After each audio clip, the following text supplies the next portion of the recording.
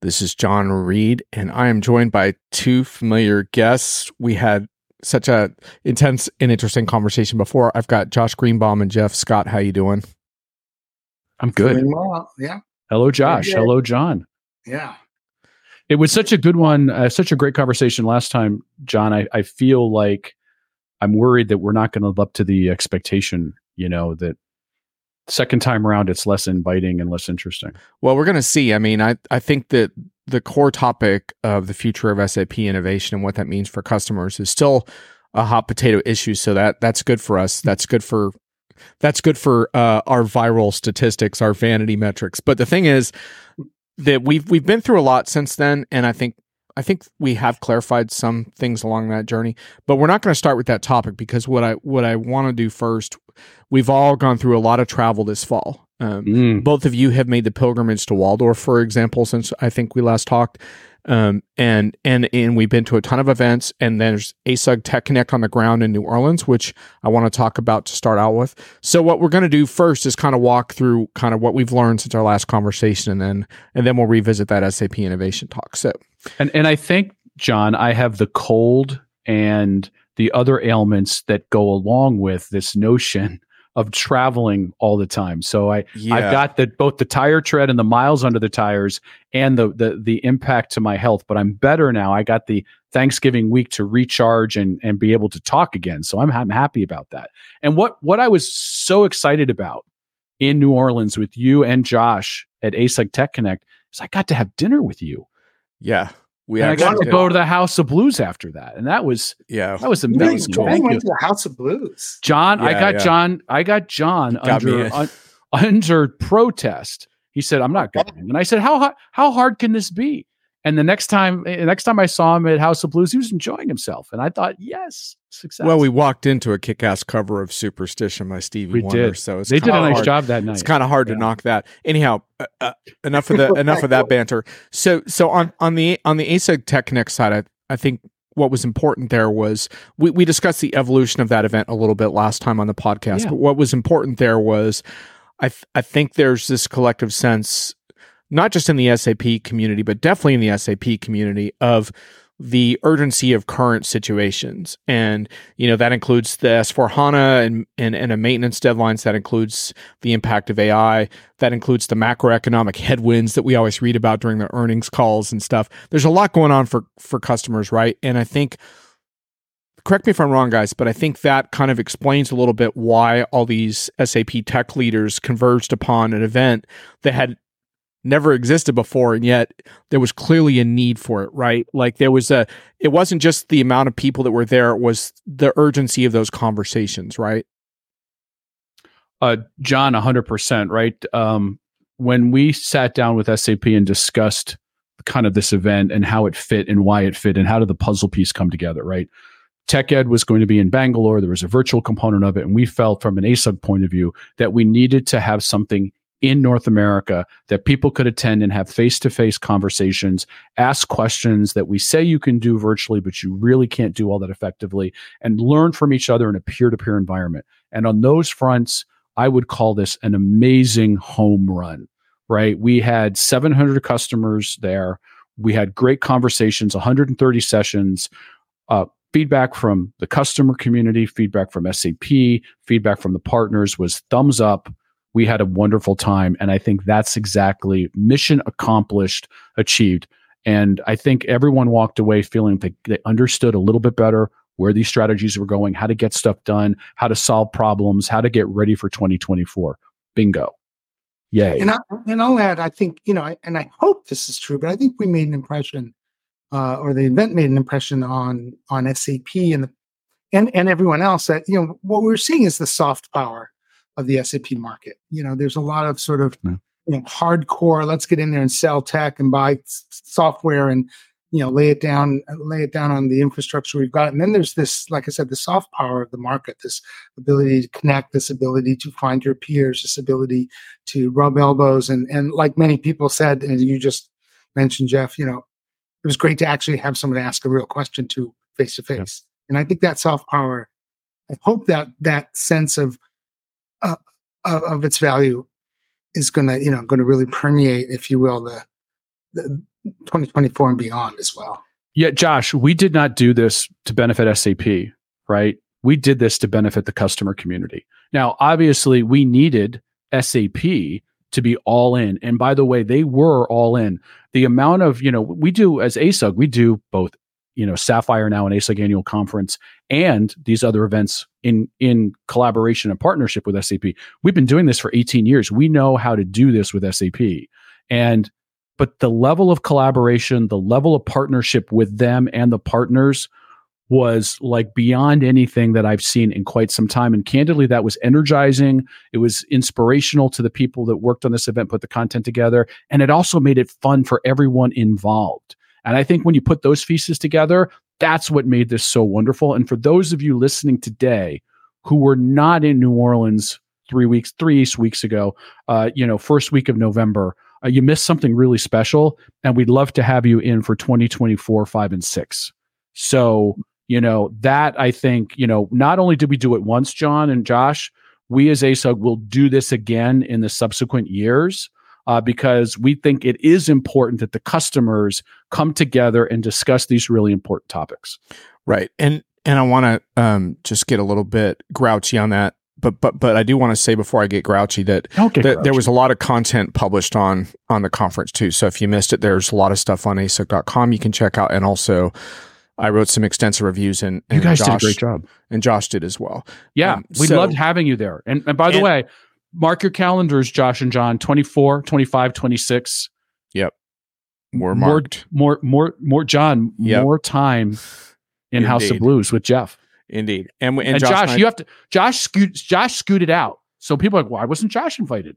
Josh was invited. Yeah, Josh bailed. I'm going home. Josh bailed, but we'll get. Yeah, disappointing. Yeah, in case you didn't read that blog post where I was like traveling for 3.5 weeks solid. Yeah. Josh, I was a little beat, but no. But I'm sorry, Jeff. I did not. Had I known, I would have joined you. I think maybe. We would have loved to have had you. Anywho, but I got to get back on topic here around my grouchy part, which trying is to pull you off topics to avoid your grouchy part. Well, the grouchy part is that this doesn't solve sort of a more profound problem. This is a really good event, but it doesn't solve a more profound problem around sort of SAP Tech Ed going forward and the problem of upskilling of a wide range of developers, both ABAP developers and also developers who are new to SAP. And so there's some, and there's also this controversial thing around the future of SAP events that Josh also blogged on. I want to get to that in a few minutes. So there's a lot of unresolved stuff, and I just wanted to make it clear to the listeners that this particular event was not meant to substitute for. It's not a new US SAP Tech Ed, okay? Like the future of SAP Tech Ed, both in the US and internationally, is a different conversation than this. So this represents, I think, part of a go forward answer, but I think there's more to it. But for now, I want to park that because what I want to talk about first is the customer sentiment on the ground and what we heard from customers who showed up. And, I don't think it's really any surprise, like when Josh and I did our little decoding SAP session when we took a hand poll. I don't think it's any surprise that that there was more urgent interest around S4 than artificial intelligence, because I asked the attendees to choose, and it was like 98% more for S4 than AI. Having said that, the generative AI session that SAP put on that afternoon was well attended. It's not like customers weren't interested in that topic, but clearly, S4 was overriding concern. So it was really interesting to hear those conversations, and then on the AI side to hear customer feedback around the challenges as well as the opportunities there, right? And the challenges, of course, go back to Josh's wheelhouse around data. So what is your take on what you heard from customers in terms of what they're facing right now? Me first, I apologize. Either one. Josh. Okay. Go for it, dude.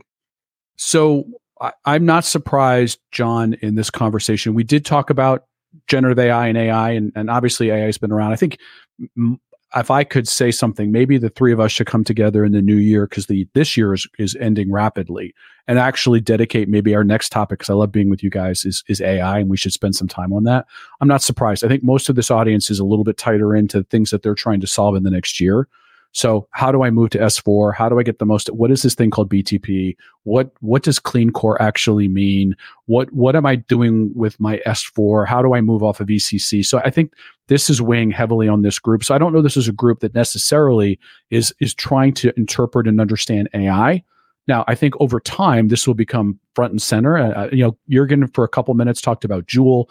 Microsoft talked about Copilot. So we did have touches of it in there. So it was there, but it wasn't the preeminent, thrust of what we were trying to do. Nor do I think it will be for the next couple of years, because we still have a large customer base that needs to move off of ECC to some sort of platform of the future. And that's a lot of heavy lifting.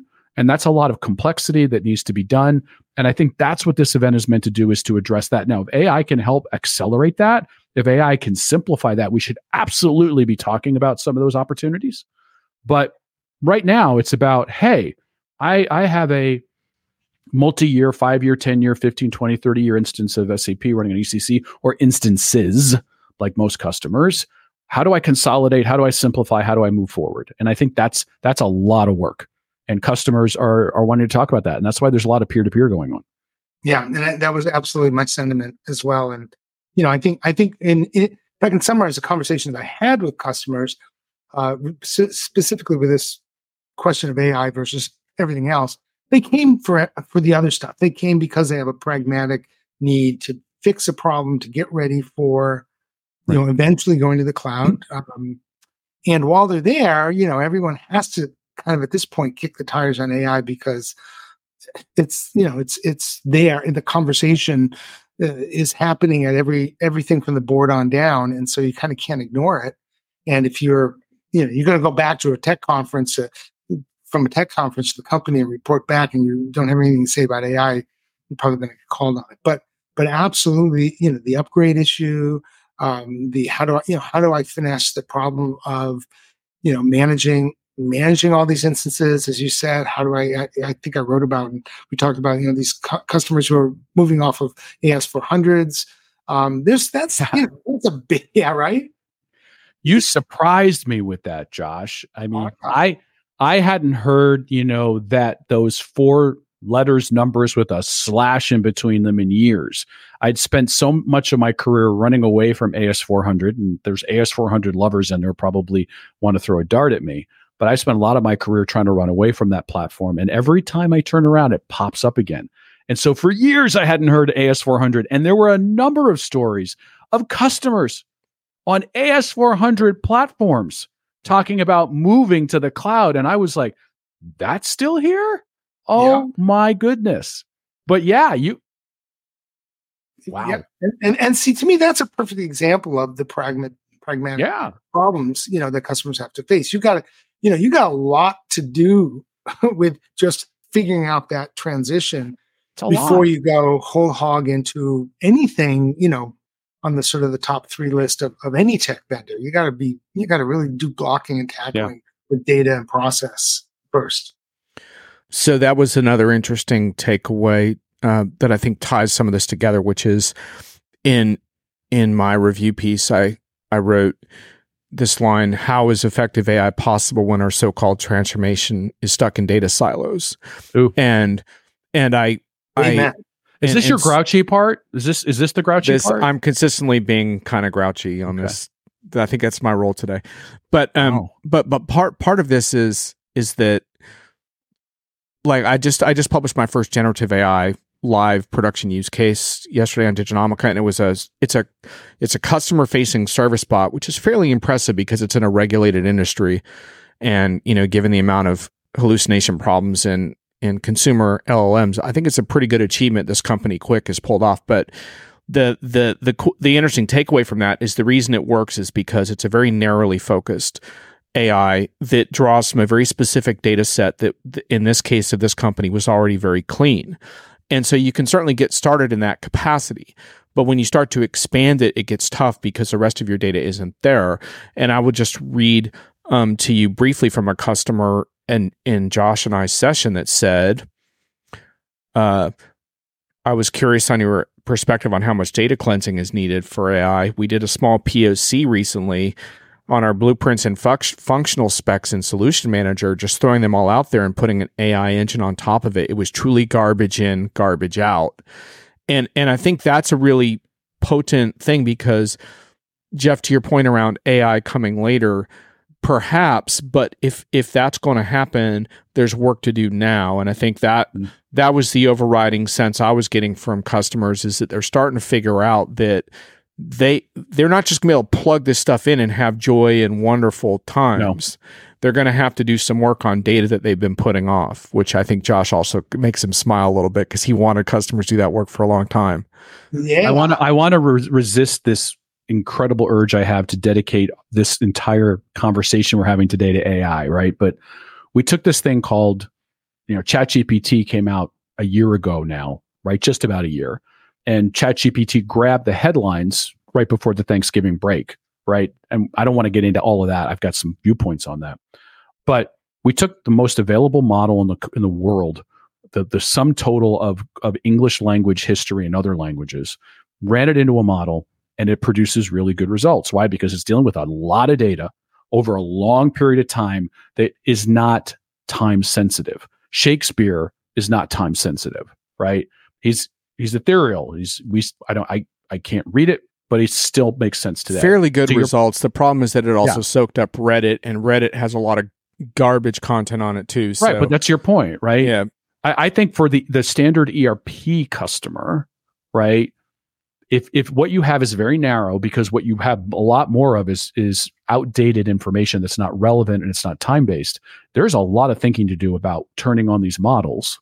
Yep. And saying, hey, you know what? I want to look at product. If most of your products in your product catalog sitting inside SAP or Salesforce or whatever, it's not an SAP issue, is all outdated and you wouldn't want to look at it, then you got to get it out of there. Otherwise, these models are going to incorporate it. So another example I would give you, right? I have a file folder.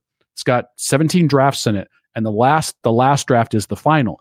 AI doesn't know that the 17 before it are junk, and it doesn't know the final one is actually the final one. So what does it do? All are the same. And so what do I get back? 18 versions of goo. Anyway, I'm going to resist the urge to talk about AI this entire time because I think it's a good start of a conversation. My holiday present to both of you is let's talk about this in January. Right. Okay. Well, let's talk about data, because I think that permeated. It's all about data, right? Yeah. I mean, isn't Tech Connect and Tech Ed, isn't it really at the end of the day about data and data management? Hard. And skipping over that, or glossing over that and saying, let's go to the solution to a problem that must have impeccable data behind it is dog wagging the tail. Or at least it has enough data to gloss over the errors in the data, right? So that they don't stand out as much. And that requires a lot of volume. Yeah, exactly. So I wrote briefly in my use case on this. 2024 will be a revealing year for enterprise LLMs. Some may obsess over expanding the parameters, but I'm more interested in how the accuracy of this output will change in an enterprise context when honed with industry and customer specific output. And that's exactly the case that SAP is trying to make. So anyhow, let's put that aside for now, because the other thing I wanted to mention, that I found interesting was Josh and I had kind of free range to like roam around, which was probably a big risk on your part, but we recognize that risk, and that's not going to repeat in 24, 5, or 6. No, I'm kidding. We're getting little tags. Yeah. We're going to have someone with you at all times. No, I'm kidding. Idea, actually. No, actually, I love the fact that you guys had full range. Congratulations. Anyway, so I crashed the session you all did where you did a early research reveal on your BTP data, which will be coming out in 2024. And that was really interesting, and it was pretty well attended. Yep. But then I went to a clean core session, and it was absolute wall to wall. And I found that interesting because in the past, I've run into people who have kind of dismissed clean core as SAP marketing project. So the amount of customer interest in that topic fascinated me in that context. What do you all make of like why the clean core topic was so resonant with people on the ground? I'm going to go. I'm going to pull this out every time. Tail wags dog. I think Clean Core has gotten so much play that if you go to an SAP conference and you can't come back and explain why you should or shouldn't be doing that, you failed. Number one. Number two, it is important. It's important with a data issue. We keep dancing around. And at the end of the day, you're going to have to clean up a lot of stuff. You're going to have to clean your data to get the cleanest data possible. One great way to start is to look at what does it mean to have a clean core and standardized processes, because that's going to help you standardize your data. So it's not a bad thing to be focused on. But again, I think the interest, like the AI stuff, is these are we're getting yelled at from keynote stage day in and day out about that stuff. Better know something about it. So I'm interested in this concept of clean core. It's going to be one of the tenets of the ASUG community strategy in 2024 and talking about it. So I think we need to move it out of concept and into what are the realities and how do you as a customer, what is the actual definition of clean core? Because I think at this point in time, I've seen the phrase bandied around a lot. Now, I don't pay attention to everything. There could be a lot more out here that I'm not aware of, and I'll give credit where credit is due. But my sense is it's a phrase without a whole lot of structure underneath it.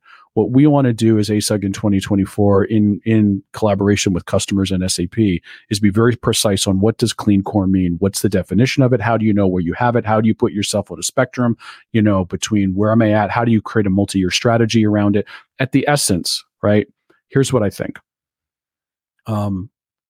Question number one for every single customer out there: where do you want to land on the innovation curve? And not innovation SAP. Where do you as a customer want to land on innovation?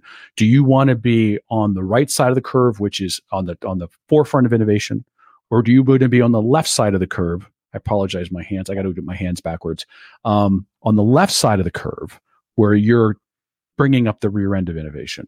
If you want to be on the forefront of innovation, and that's where your business wants to be, that's where your line of business peers want to be, your CEO and your board. If you want to be on the forefront of innovation, the only way to do that is clean core SaaS cloud, right? Because that's the only way you're going to be able to, in the future, adopt innovation at scale and speed that's going to get you there. Now, there's a lot of people that believe that that's unique to SAP. I am here to tell you it is not. It is consistent with where Salesforce is going, where Workday is going, where Oracle is going, where everyone is going. So it's a whole movement of software in general. If you want to be somewhere on the right side of this innovation curve, say middle to right, you have got to figure out how you get to a clean core, which also means low customization. Right? Because otherwise, if you are tripping over customization, what's going to happen to you as a customer? Your time to implement and value is going to go down. Your complexity is going to go up. Your costs are going to go up, and you will be dragging behind everyone else. I think that is really what this is about. So for me, Clean Core is the gateway, and I segued for you, John, to innovation, right? And I since you guys, we did the event in New Orleans, and then I've been now talking to customers. I've been on the road like all of you have, and I sat down with a customer a few weeks ago, and I happen to believe that highly innovative companies will be more successful over the long term than those that are not. Right? I believe that that you will win more if you are highly innovative, and the CIOs that are trying to drive innovation inside their organizations will long-term be more successful than the other ones. I had a CIO tell me, hey, I get this whole S4 thing. I just bought $10 million of hardware because I want to run in my own on-prem data center, and was surprised when I said to that individual, he was surprised when I said, that is going to set you up to be behind the innovation curve because that innovation is not coming to you. Now, maybe at some point it does. But it's not coming day one. It's not coming day 30. It will come if there's a significant enough customer demand for it in those scenarios. And I don't think there will be, because those scenarios are getting fewer and fewer. So there's not an economic incentive for SAP to deliver top of the line forefront innovation in an on-prem world. It does not exist. And I apologize to the legacy customer base if what I'm saying seems heretical and you want to burn me at the stake for it. I get it. All I'm doing is telling you how the reality of the marketplace is evolving. However, may I? However, the issue is how fast you want to innovate. Totally different question. Yeah, Josh. But because that juxtaposed against the clean core requirement becomes a real innovator's dilemma, if you will, for the customers, and particularly for the ASEG members. So what's interesting to me, Josh, and maybe we need to go back, I as ASEG need to go back to the research team and ask this question. I have this hunch, if we look at the data, that the ones that are lagging the innovation curve are not the big companies that have been around for a long time, the multi-billion dollar, 10, 20, 30, $40 billion companies. They have a whole set of other issues, right? But I don't hear them pushing back a cloud. They're moving. I actually think it's the mid-market customers that are pushing back the hardest. And those should be the ones.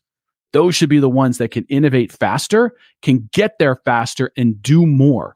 Okay. And here's my caveat is that, again, innovation is in the eye of the customer, right? In the eye of the vendor. I agree 100% with that.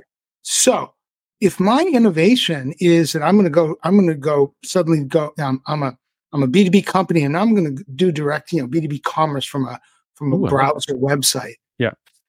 I need to do that tomorrow. Actually, I need to do that yesterday, depending on my competitive profile.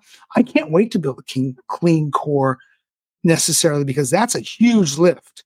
I might want to be looking at how do I put an e-commerce front end on the AS400s I have in the back. Good luck, right? I mean, it doesn't work, by the way. No, it doesn't work. Do that, but the starting question is not so much as innovation. My innovation is going to be the one that my vendor wants, but is it going to make sense for me? So I 100% agree with that. For the customer, and I've used this example 100 times. I'll use it again. The chemicals industry conference in the spring. That customer, this company with a 1.2 million SKU database, they needed to clean that up before they could possibly go to a new e-commerce model. Yeah. The innovation starts with innovating the data and innovating the processes so that you don't recreate that. That's huge innovation for them. That's not innovation from the keynote stage. That's innovation at their pace, at their requirement. They want S4HANA, but they know they got to fix this thing first. So I wonder, Josh, I'm going to come back to my example of a few minutes ago. We're going to get the hook, by the way. Watch out, John's. I just wrote it. First of all, organizations have limited dollars. Money doesn't grow on trees. And right now, money is more expensive than ever, right? And the way the economy is working. I made a decision. I had $10 million. And the decision I made as a CIO is to buy hardware, not invest in better ways to get to what you just said, a clean core, or figure out a way to unload customization that's slowing me down. I made a decision to perpetuate the problem. We agree. Not mediate. They didn't talk to any of us before they made that. No. So, and I worry that there's more of them out there. One of my big, when I look back at 23, when I do my year-end review, my rewind, whatever Spotify calls it, we as ASUG need to reach more, because I think there's a big population out there that just isn't, we are not reaching, and they're making these decisions. And I think we can help them make better decisions. And I would add to that, I've talked with ASUG about this too, and after this, we need to move on to two other topics, but the role ASUG needs to involve partners in this in a different type of way. And partners obviously can get into trouble by over marketing at times, but at events like this, but it's really vitally important, because one of the things that customers need to understand in this context is that clean core doesn't mean the end of innovation and building differentiated applications. What it means is a partner that is not addicted to customizing for the core of its revenue model, that can advise you on what you do need to differentiate and what you don't. And the differentiation now comes in SAP's worldview through building applications onto the BTP platform that can stay modern and compatible as you upgrade. Now, the customer may decide not to use BTP, but use another environment for that.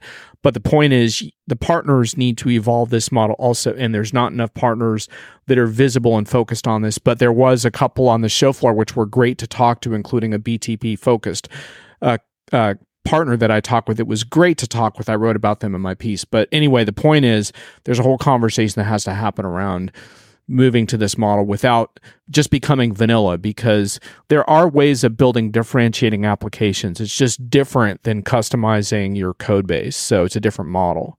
You're right. So I think we can do better with the partners that are there, and we probably need to do more recruiting of partners versus letting the partners recruit us. And especially recruiting of partners that can help articulate what this journey looks like and transition also. And granted, not every partner can do this whole hog, but not customers can't go whole hog either. So the point is, we all have to have this dialogue, and we need more partners that are actively involved in this. Anyhow, on the future of tech ed, this is important because I think, Josh has kind of carried this rallying flag in his posts around the importance of on-the-ground events, and you can certainly see that from the vantage point of the investments customers have made in OBOPers and getting these people upskilled into these new, clean core BTP type models. And at Bangalore, we talked with Max Vessel on SAP Education about this. It was a tremendous success, these hands-on development aspects. The hands-on labs were very, very popular and successful there.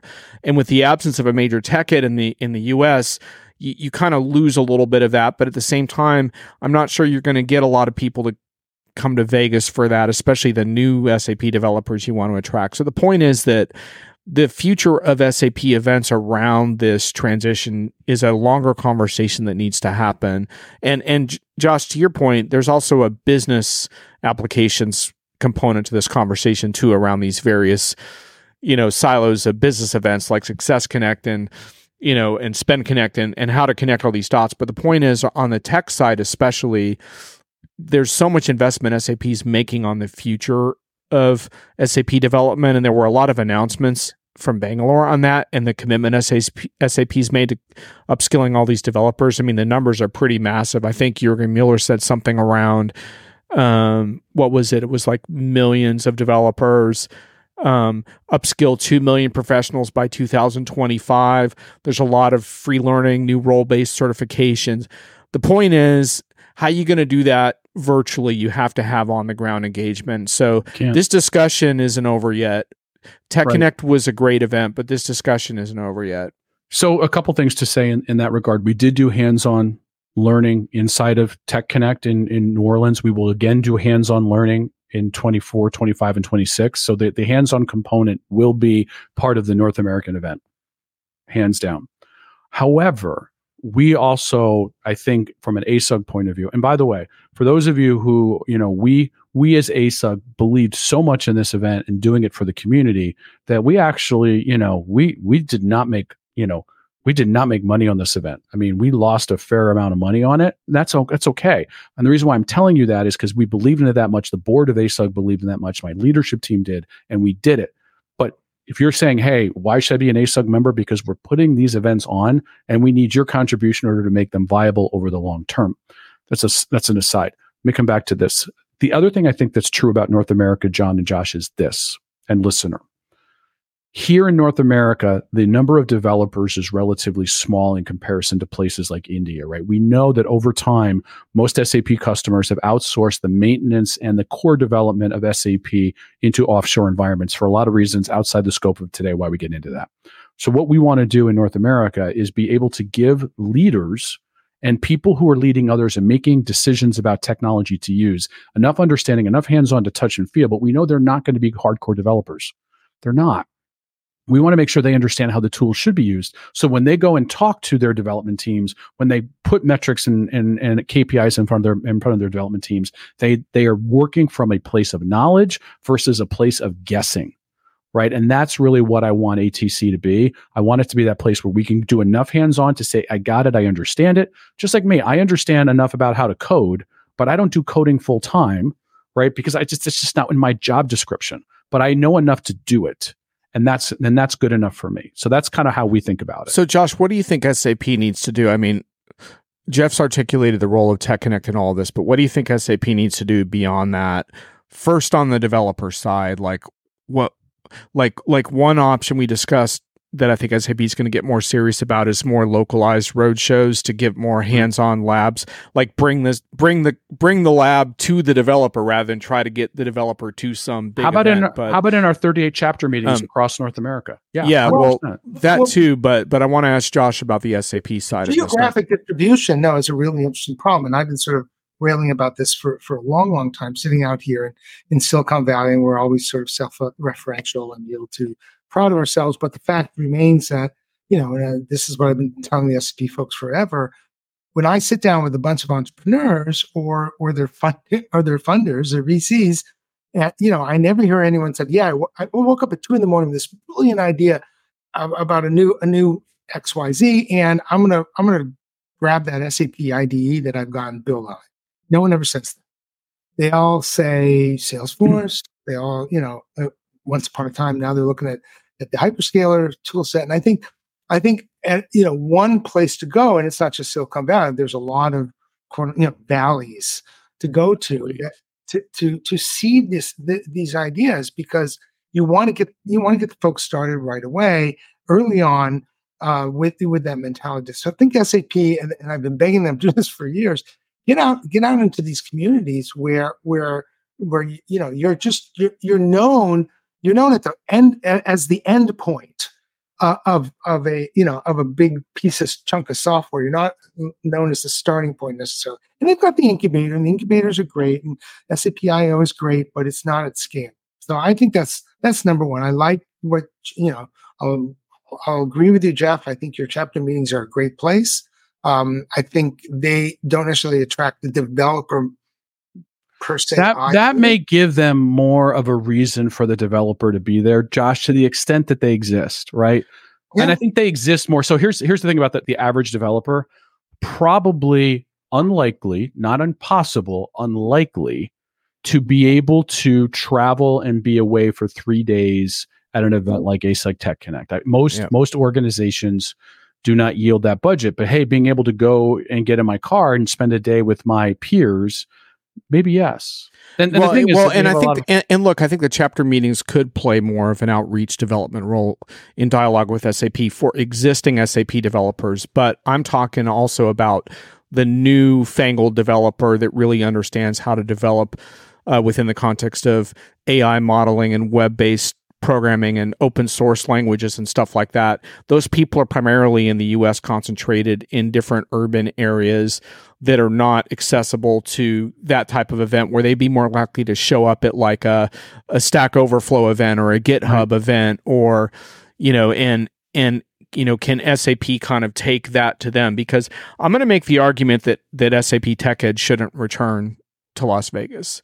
I'm going to make the argument that SAP needs to fan out in a bunch of regional events in the US instead, and that the convergence needs to happen more on the Tech Connect level for like higher level individuals that need to discuss projects and stuff. But I'm going to make the argument that developers SAP wants to attract are not going to get in a plane and go to Las Vegas. And I know that's a little heartbreaking for some people, including myself, because at one point in time, SAP Tech Ed was the best enterprise event, period, bar none. It was the best.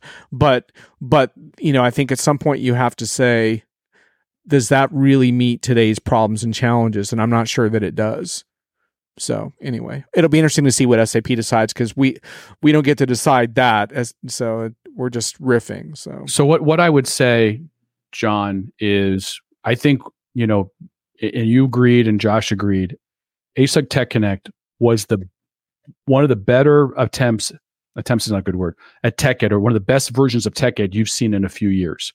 And I think that's important. That's a start. That's a base to start from. So I think from my point of view, ASUG Tech Connect is the new North America home for what you're sort of describing, coupled with us as ASUG doing a much more deliberate and and specific program locally in the chapters to do what you're describing.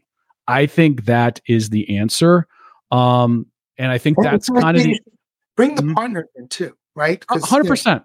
100%. Lean IX before the acquisition was doing these local events and bringing a huge number of AEs, good hardcore, AEs. Well, and the answer also includes SAP CodeJam type formats and what Thomas Young and Rich Hellman have done so masterfully. And we were told, and sorry, Rich and Thomas, if you're listening to this, we were told that those guys love the tour. So you've been volunteered for the tour, I think, by numerous people, and that can happen in conjunction with ASUG and independently of ASUG.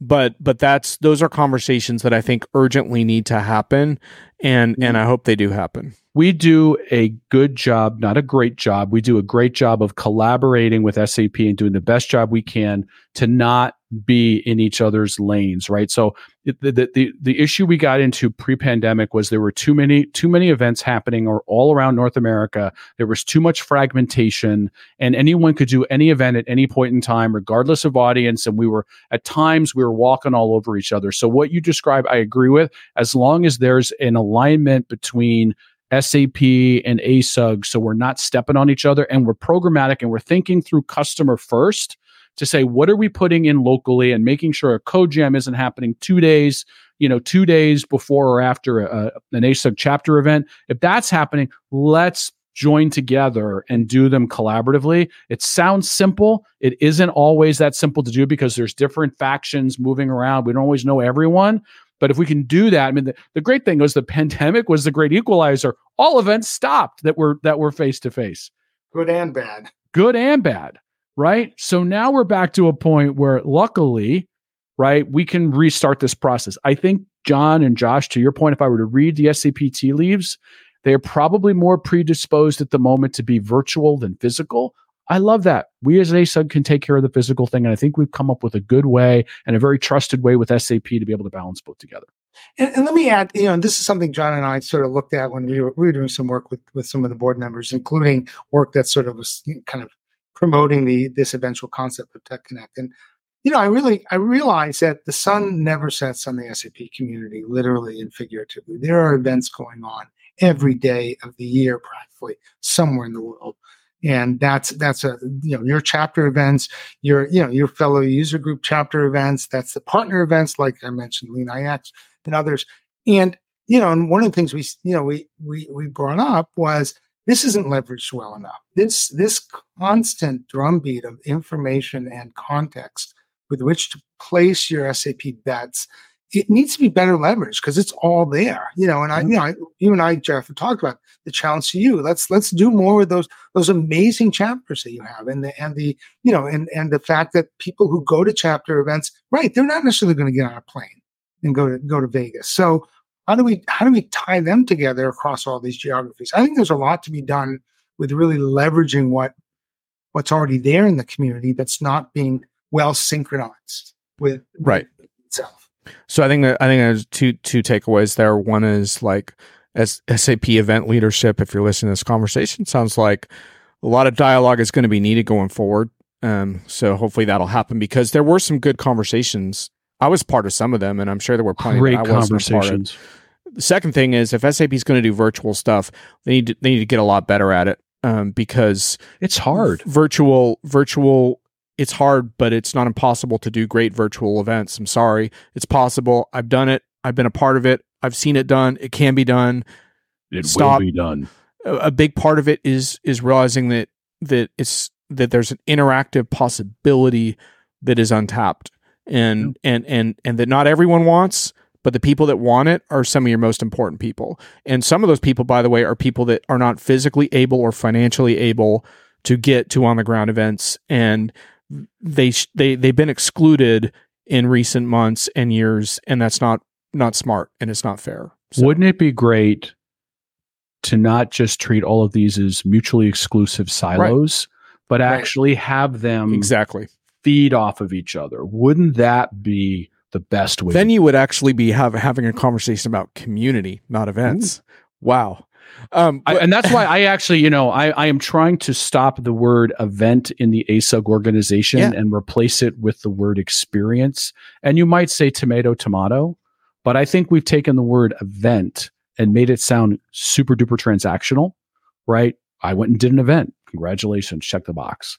Yeah. An experience to me has a higher degree of value because it means that we as ASUG are taking accountability for the whole journey the customer is on, not just saying we went and did an oil and gas event or a utilities event. Or, as long as it's it's not a bad experience. Experience often is assumed to have a positive connotation, but we as ASUG, does not. I can be this organization's greatest critic. We, prior to the pandemic, kind of sort of look like a big event shop. We've stopped that. We've made a very concerted effort to redraw those lines. All right. So we're running out of time for the SAP innovation conversation. Yeah. So we got to get to that. So 2 minutes. So just on the SAP innovation conversation, I think the thing, if I'm SAP, the thing I need to be concerned about is as follows. We rehashed a lot of this on the last podcast. So if you really want to get like the background of how this all started, I'm not going to revisit all of that. But the point is that SAP's been pretty aggressive throughout the fall about messaging around needing to be a rise or a grow participant in order to partake of future SAP innovations, particularly around AI and Green Ledger and things like that. And the concern for that for SAP and what I'm starting to see, having talked with user group leadership, Jeff, you had leadership from German user group DSAG on site. We did. Good friends of ours. Talking with UKI SUG leadership as well. The concern is that there's starting to be a customer perception amongst SAP customers that even if they make an S4 investment, they're not going to get access to innovation going forward easily or at all. And that's a huge, huge concern that perception's starting to happen. I don't think SAP wants that because SAP is losing track of the fact that these S4 migrations are not a given. Don't get too comfortable with the idea that every customer is going to do this. And by the way, even if they do that, if they do a technical upgrade but invest their transformation budget elsewhere, then that's not what you want either because you're not perceived as a transformation partner anymore. So I'm getting a little bit frustrated because there's a couple of vendors that have a so-called legacy on-prem install base that are doing this thing where to get access to future innovations, you have to jump through all these hoops. And then there's other vendors that are like, you know what? No matter what release you're on, you can get access to all of our innovations when you need it. It might be a little more complicated at certain points. It might require, for example, in SAP's case, maybe you need to use BTP to access them. And maybe it's a little more complicated because you're on an older version. But unless there's an actual technical reason why you can't do it, I don't understand why SAP is creating these roadblocks and saying you have to purchase this RISE thing. Not acknowledging, by the way, that RISE is not well understood by the vast majority of customers yet. I know that's shocking. Every customer knows about it now, but it's not necessarily well understood what it means and how to use it. I think SAP is in a very tricky place with this conversation, and I don't think in reality they intend to enforce all of these things. I think they are going to make it possible for customers to do these things, but my concern going forward into 2024 is that the perception started to take root that you have to jump through all these additional hoops. In other words, S4HANA is not a shiny new innovation vehicle anymore. It's just something that you get, and then you have to get more stuff. And I don't think that's what SAP wants. It's interesting. I love that you brought this up, John. I have a view as follows, right? And I kind of foreshadowed some of this in my earlier comments today. Whose innovation are we talking about? Innovation and the definition of innovation is owned by the customer that wants to innovate. 100%. It is their timeline. It is their decision. And that decision, it's their business. They decide how to innovate. They can choose various ways to do that. The control, do not yield control of your innovation agenda to one single technology partner, be that SAP, be that Salesforce, be that whoever. 100%. Right? So let me finish here because this is important, right? So what I object to, right, is this feeling that SAP is the bad guy for walking out and saying this. I do happen to believe that SAP, if there is a commercial model where SAP can sell licenses to access innovation, they will do it. I don't happen to think that this was articulated by SAP all that well at Q2, and I've said that, but I'm not about to have a meltdown over it. I'm going to watch. I'm going to watch and I'm going to listen. SAP has always been incredibly good at addressing, and Christian Klein in the DSAG annual Congress in Bremen, Germany, I was in the front row when he said this, we will leave no customer behind. I don't know exactly what that means, but I believe him. I have had one-on-ones with him where we've discussed this. First and foremost, customers. What is your innovation framework, your innovation agenda, and your innovation strategy? And then how do these technologies fit into it? And pick what you want. Right. And it may require 100%, that you can't run 30-year-old software. 100%. But if you choose SAP innovations, like to your point, you start with a broad innovation strategy. But if you want to look at what SAP is doing around AI, you don't really want to be told that you need to run RISE to have access to that. You just want to have access to the AI. As a former CIO, John, I don't want to be told to do anything. I want to look at Google's AI. I want to be looking at. But the point is that SAP's competitors offer AI without requiring you to enter into a hyperscaler relationship via RISE to get that innovation. That's the point. So go look at that. But the point is that SAP doesn't want to introduce that friction into the conversation. Is the point? Yeah. And the point to your point is, if SAP is really serious about this, then get the messaging right. If they are indeed going to let customers do this on a one-off basis and get access to the innovation they want, then just fix the messaging. Yes. Because I've been hearing it all fall. This wasn't just like a one-time thing. There's been very, very consistent, this pounding of RISE as the way to get access to innovation. We see these examples, and we talk to to Jens Hungerhausen about this as well at TechConnect. Companies are doing it. You want, my favorite example, you want to do carbon accounting and you're running 20 old ECC systems. Great. Spin up a single S/4HANA public cloud. There are ways to do it. Right. And when there's a will, there's a way. Are doing it. Right. And to John's point, get off the orthodoxy about thou shalt rise and only rise, and say, RISE has certain values. We saw this, John and I talked about this at TechConnect. I'm starting to compile these little tidbits of where do you actually, from a technical standpoint, going to do a better job with RISE or without, because that exists. But fundamentally, RISE is really, the advantage for RISE is that you get to bundle software and you get an advantageous price. That's great. RISE is a means to an end. It is not the end in and of itself. The end is, as a customer, I want to innovate faster. Therefore, I need to be on the cloud. I need to be thinking about my software investments as software as a service, and I need to have this minimal amount of customization as possible. I'm not creating technical debt, so I can move at my own chosen speed. Mm-hmm. That's my choice. If I'm going to do those three things, I can take advantage of innovation. I think the risk that SAP wandered into with this announcement in Q2, and that only innovation happens as RISE, is a whole bunch of customers went heads up, and I think we had the wrong reaction to this. A bunch of customers went heads up, and they should have gone, interesting, you just told me I need to go look other places. I don't think SAP wants that. What I don't like is this kind of sense that, oh my God, the only way I can innovate is through RISE, and now I'm stuck as a customer. No, you are not. Perhaps an avenue got shut down on you. Great. There's a lot of other avenues out there for you to do. Let me ask you a question, gentlemen. Yeah. What type of innovation do you think you will achieve if you own a 10-year-old plus iPhone?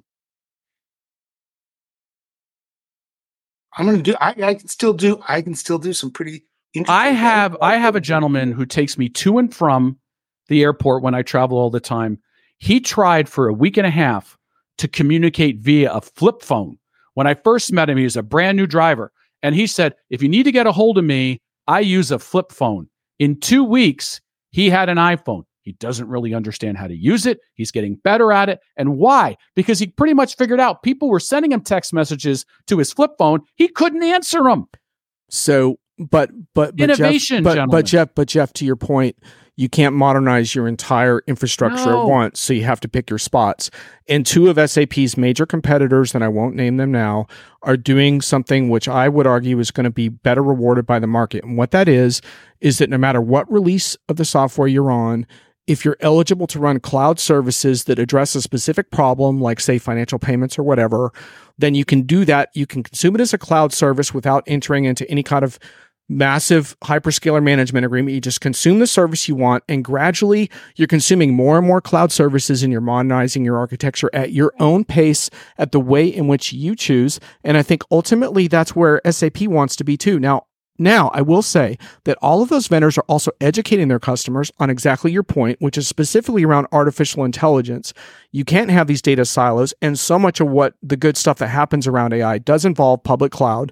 And so it is very, very difficult to have these complicated legacy architectures and experience some of that innovation. So it's an education as well, but I think you want to just make it really possible for customers to choose.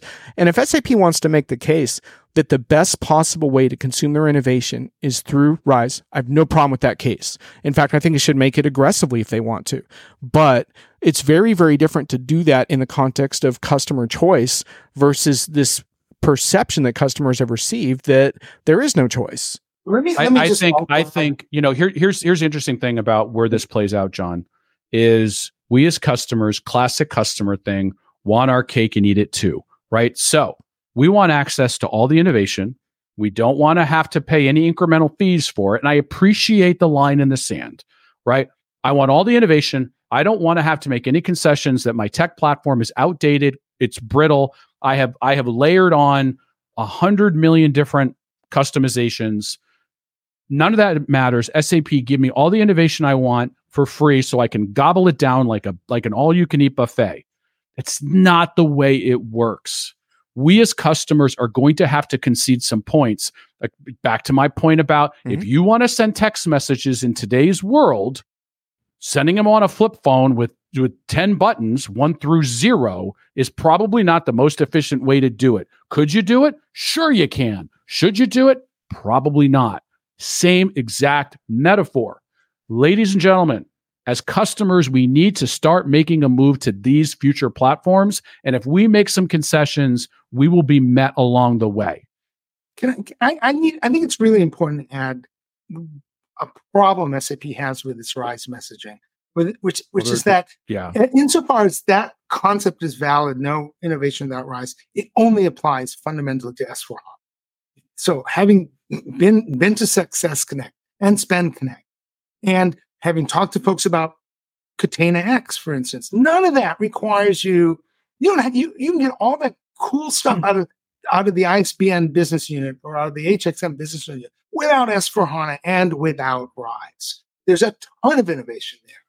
I think, Josh, to your point, when there's a will, there's a way. If I, as a customer, have a absolute pedal to the metal interest in innovating, that's what I want to do. I will figure out a way to do it.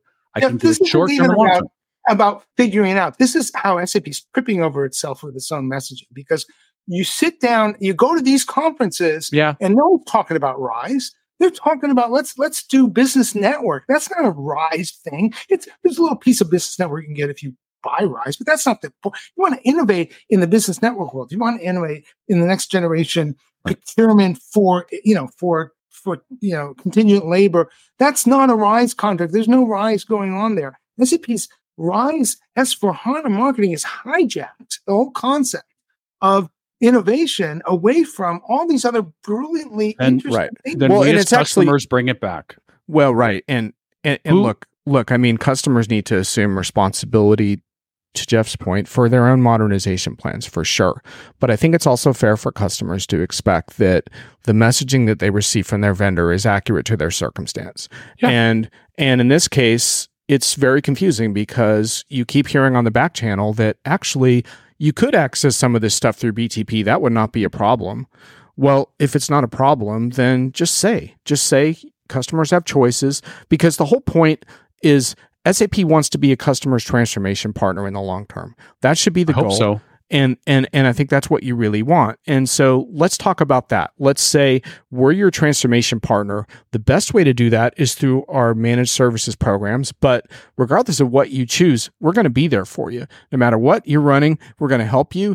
But to Jeff, there could be a little tough love in that message around, look, 100%. Look, some of the AI you want to do, you're not going to be able to do this on an old version of S4 that's heavily customized. And here's why. And right. I think that is welcome, but your iPhone thing doesn't really work in the Rise It doesn't work in the Rise context. No, it's not, because there's Rise. That implies that there's technical issues if you're not on Rise, and there's not. I have yet to hear a single technical reason why you have to do it that way.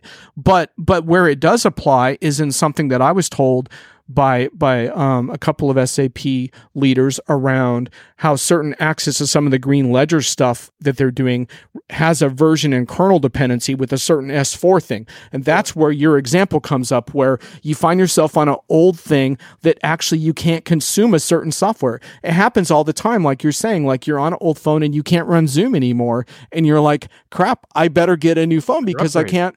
Yeah, and there are going to be things like that, but Rise, but Rise is not that. Right, or you know what? Guess what? I'm going to do Zoom without a camera, right? Because my system doesn't support it, right? I mean, that's okay. That's okay. Let me be clear. I am not towing the SAP party line on this. I happen to listen. We talked about this. I happen to listen to Christian's Q2 earnings call with a transcript and him speaking at the same time, side by side. And he said, "What? Right?" Yeah. But ultimately, John, you said something incredibly important that I fundamentally believe in. You used the word market. We as customers can make decisions about how we want to deploy technology. They may not be the best decisions. They may not be the most optimal. I might argue that I don't want to actually use SAP's Green Ledger system. I don't know enough about it. I have choice, and I should wield that choice, and the market ultimately will lead SAP to the direction it needs to go, because they will not be able to monetize. They'll be penalized for the decision, and they will give ground. I happen to believe if there's enough market demand for a particular innovation, SAP will figure out a way to make that innovation available to the people who can access the most. But Jeff, that's a hard road to take, though, which is like, oh man, let me just try this, and then when I get spanked enough times by the market, I'll do the right thing. I don't recommend that as a business strategy. No, I don't love it either, John. We lost Josh. It would be like saying for ASUG, like, just go run some mediocre events and have them be unsuccessful. And then you'll finally learn the successful. No, don't do that. And we learn. Right. So why didn't SAP learn? They should have learned this. This was obvious. This was obvious. They could have backed off from this. And they could have So Jeff, recently I had a conversation with someone at SAP, and what I said to them was, because I said the UKI SUG reaction to your stuff was so predictable. And I told you months ago, and I was hardly the only one, that there's some things you could do to adjust your messaging that would have avoided so much of that. I agree. And it could have just saved you the headache of that. Mm-hmm. And look, it's not the end of the world. Gives us something to talk about. It does, but it's like silly drama. It's silly drama stuff. And UK SUG continued the drama versus just saying, you know what, we'll figure it out. But they think they're advocating for their customers, and you may disagree with their tone and their approach, but they are trying to advocate for their members. And the same thing with the German user group, who, by the way, are so are we as ASUG. No, exactly, but that doesn't mean that you're going to have to do it the exact same way. What's going to happen is everyone's going to enter into a dialogue with SAP and work it out. But the German user group, by the way, is even more upset than UKI SUG about this, because they were promised certain things around on-prem S4 innovation, and now they're not seeing those things. And look, to your point, maybe those promises should never have been made, because maybe some of that stuff can't happen in an older on-premise environment. But the point is that you can save yourself a whole lot of trouble by just communicating on this stuff in a different way, and then you don't have so much of this stuff to wade through is all. I agree wholeheartedly. I'd like to defend SAP for one tiny little bit, because one of the things that's shocking. We promised this to be less than an hour podcast. No, 2 minutes. I know. 104. Okay, we got to wrap this up, folks. Okay. Josh, take us home. One of the things I learned at TechConnect that surprised me was how many customers were behind on their S/4HANA upgrades. And that was shocking, because that sort of breaks the model.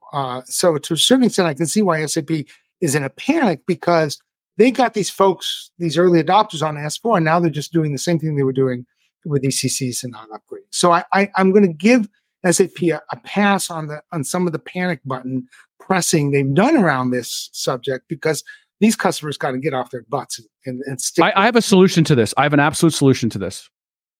You know what, customer base? We absolutely can support you whatever place you are, whatever technology you're on. We will support you with an innovation lifecycle. Your pricing might be different because it's more complex for us to support older technology than newer technology. Your price points are different. If you're interested, let's talk. And don't yell at us when you can't get innovation X, Y, or Z because you're running 4 revs behind. 100%. You put a wall up in front of me, I'll figure out a way to go around it, underneath it, through it, over it. I love it. Bring it on. 100%. But what SAP, I think, needs to double down on that they have not done is to say S/4HANA is your innovation platform. It is. It is. It's How do we help you get there? Exactly. It's not just something that has now been supplanted by Rise and AI. Yep. It's actually part of the overall platform. And I do want to say, because look, one of the reasons that I took the tone that I did in that conversation is because Jeff took a different stance, and I wanted to bring out the whole argument. I actually appreciate, John, that we have had this debate. This is a good debate. Right.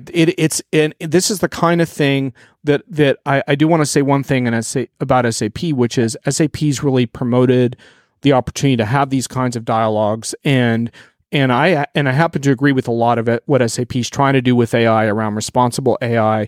And I like the clean core vision because it does allow customers over time to get to where they need to go. I think SAP's handled that very well. So I in this particular debate, I took the stance I took because I felt I needed to represent those points of view, especially because the other user groups in question feel differently than Jeff does about this. But the point, but ultimately.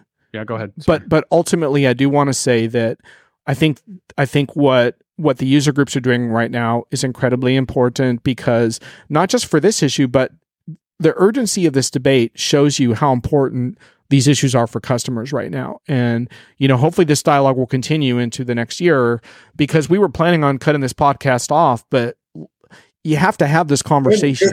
Here's the thing, and I want to give our listeners a break, and I need a break too. Different type of break. But here's the thing, right? If I look at the landscape of where we're going, we talk about cloud, SaaS, low code, blah blah blah, and SAP was saying something like, "Hey, you know what? We think you all should be running on a 1920s IBM mainframe." And it's not in lockstep with where the market is going. I have a very different viewpoint on this. But I think SAP is actually moving in lockstep with the rest of the providers, maybe not perfectly, and maybe not all the I's are dotted or T's are crossed, but they're moving in the right general direction with this. And we as customers need to understand that this is the direction that technology is going. And if we want to meet our business leaders, our business peers on the same front, because here's the thing, John, here's what I am worried about. And Josh, I'm a CEO now. I used to be a CIO. Guess what? If I don't innovate as a CIO, my line of business peers will innovate around me. They don't need me either. So as a CIO, I better figure out how I want to innovate. Back to my conversation. I bought $10 million worth of on-prem hardware. Congratulations. I don't think that your line of business peers are going to love that investment, and they're probably going to go and do something around you. And if you don't think they are, congratulations. You're living in a fantasy land. Nice stuff, Jeff. Okay, so Josh, I want you to bring us home, because Jeff and I got into it pretty good there. So I think we had a great debate. Bring us home to the end of this. What do you make of all this? Where should we take this from here? This is the final word. The final word. I think that 108.43. I think that I honestly think that we've said this, and I'll just repeat it here. Innovation is in the mind and the reality of the customer. That's what everyone needs to focus on, including the customer. And I think you said this a second ago, Don, the customer has to take responsibility too. I think the partners have to come in and step up and be allowed to step up and take some of the leadership position that they can. And together, we can really ideally break apart any kind of concept of orthodoxy. Orthodoxy means one way. There is no one way. There is no one way. How to do this the way it makes sense. But you own the innovation agenda as a customer, not SAP.